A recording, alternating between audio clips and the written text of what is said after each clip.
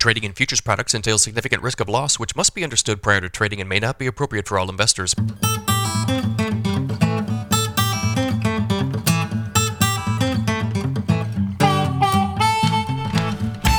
Good morning, everybody. It's Friday, January 26th, 5:30 a.m. Central Time.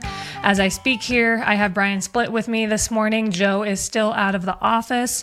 So this morning, we're going to start off with some news coming out of Argentina. On Thursday, the Buenos Aires Grain Exchange increased its forecast for Argentina's corn and soybean crops. The soybean crop is forecast to reach 52.5 million tons, up from 52 million tons previously projected. The country's corn crop is estimated at 56.5 million tons, up from the previous estimate of 55 million tons. The increases were attributed to improved rainfall this season. The exchange, however, did note that if future rains do not materialize, its soybean projection could be reduced. So if this increase in Argentina's corn and soybean yields come to fruition, how big of an impact is this going to have on the market?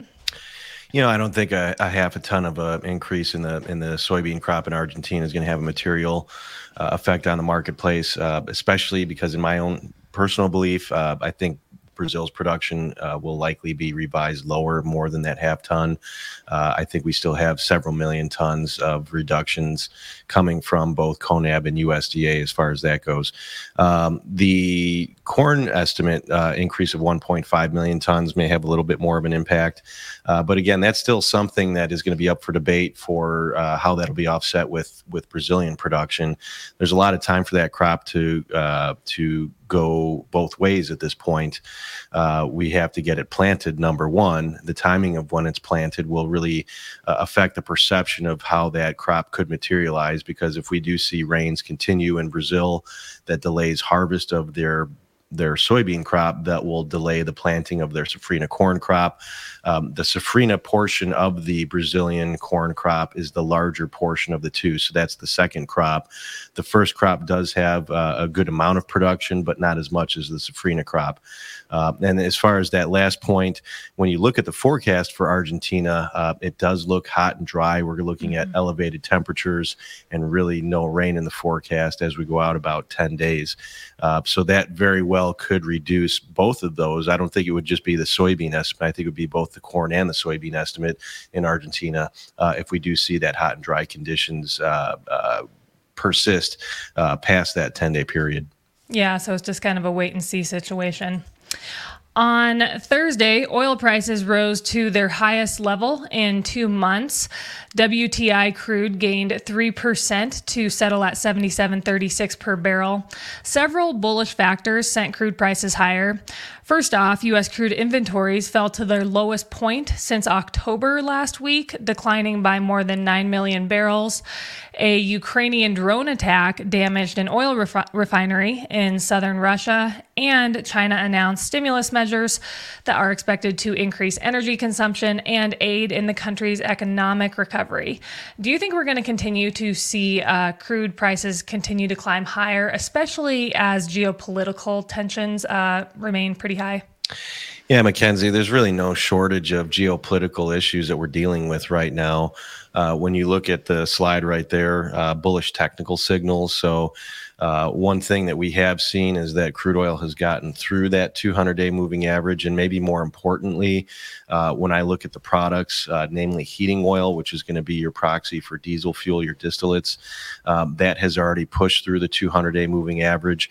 And really over the last 4 or 5 sessions has been finding support at the 200-day. That's where they've been buying these little bit of dips over the last several days. And then we've pushed to some new highs for the recovery. When you think about the peak that we had in September, and then we had that secondary peak in October, and then we had another little peak there in late November. And if you draw the downtrend from peak to peak to peak, we've taken out that downtrend. So we've kind of violated the short-term trend of going down over the last several months. We're starting to build a base.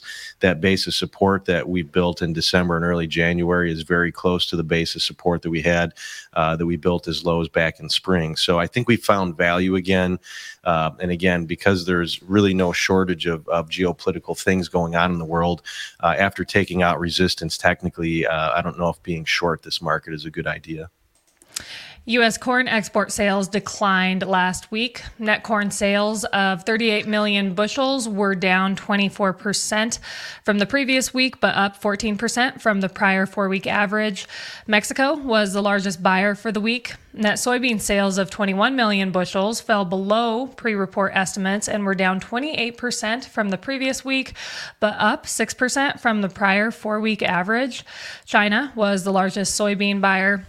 Net wheat sales were reported at 17 million bushels, down 36% from the previous week, but up 45% from the prior 4-week average. Mexico was the largest wheat buyer for the week. Brian, what are your thoughts on last week's export sales, specifically the poor soybean sales? It's I think the major problem right now for soybean sales, and China was the largest buyer, and we want to continue to see China be the largest buyer. That's where your larger totals are going to come from. But when you think about the value of beans out of the Gulf versus Paranagua, for example, and we're about $1.50 more expensive.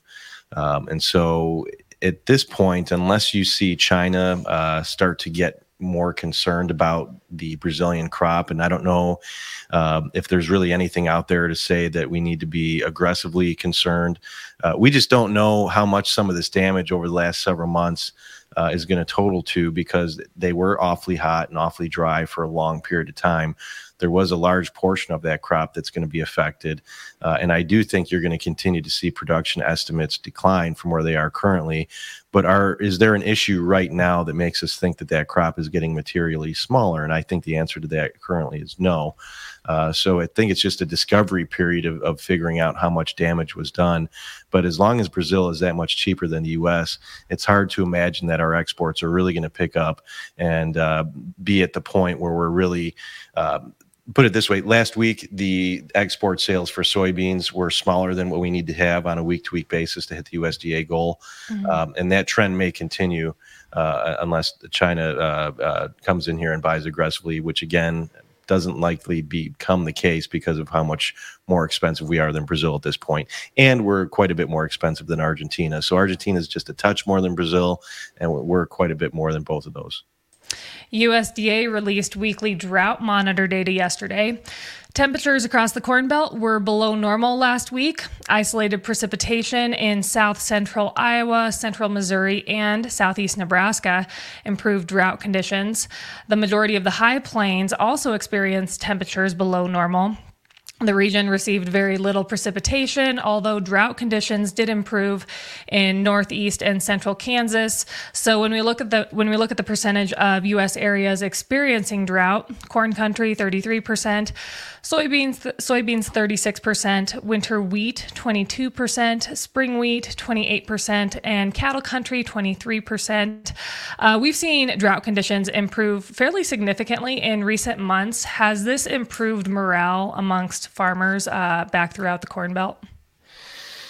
Well, the conditions improves the idea that, hey, we can have a better growing season, but that also was accompanied by significantly lower values on both the futures and the cash side of things. So I don't know if that really improved morale over that period of time.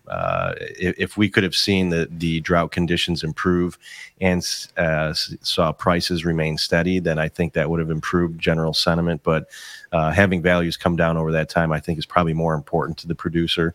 And it's one of those things where you look at what we had as far as our conditions this summer. We had the worst crop conditions since 2012, and then you look at the report that we had in January with our final production numbers, and we had a record yield. So this is going to go a long way for the fund manager to really reduce their concern about the potential for a major disruption this summer.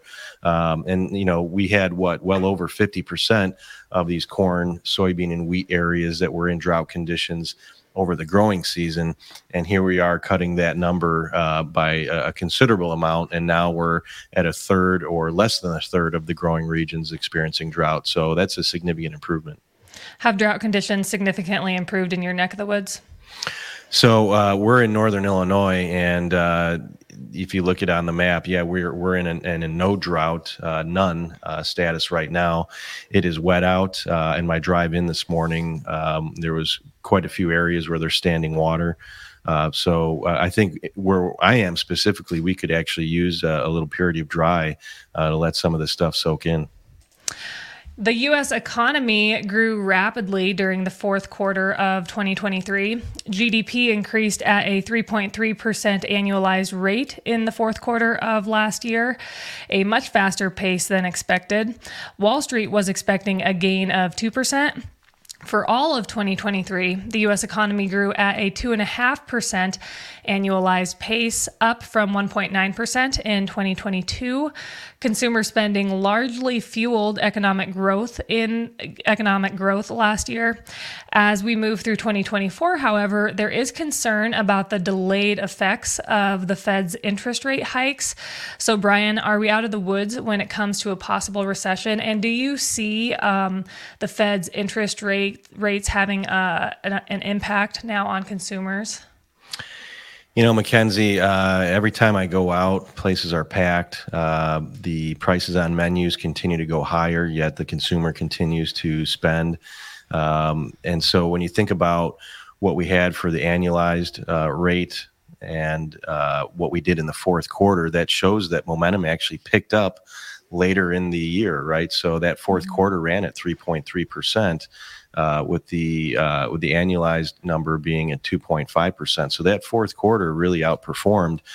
Maybe a lot of that was the holidays and general sentiment because of that, but it just sure doesn't seem like with the way that the consumer is moving right now that we should really be concerned. And I don't know if there's going to be a delayed reaction to interest rate increases. The talk right now is that at some point we're going to see interest rate reductions. I don't know how they do that with the stock market making all-time highs. That sends an awfully strange message that they need to reduce rates while we're at all-time highs in the equities. But momentum there is very strong. And I think when you look at the consumer sentiment, Michigan has an index and consumer sentiment jumped substantially. And the stock market has a lot of momentum right now. There's still a lot of money on the sidelines. And I think when people look at their 401k, they're going to feel pretty positive at this point.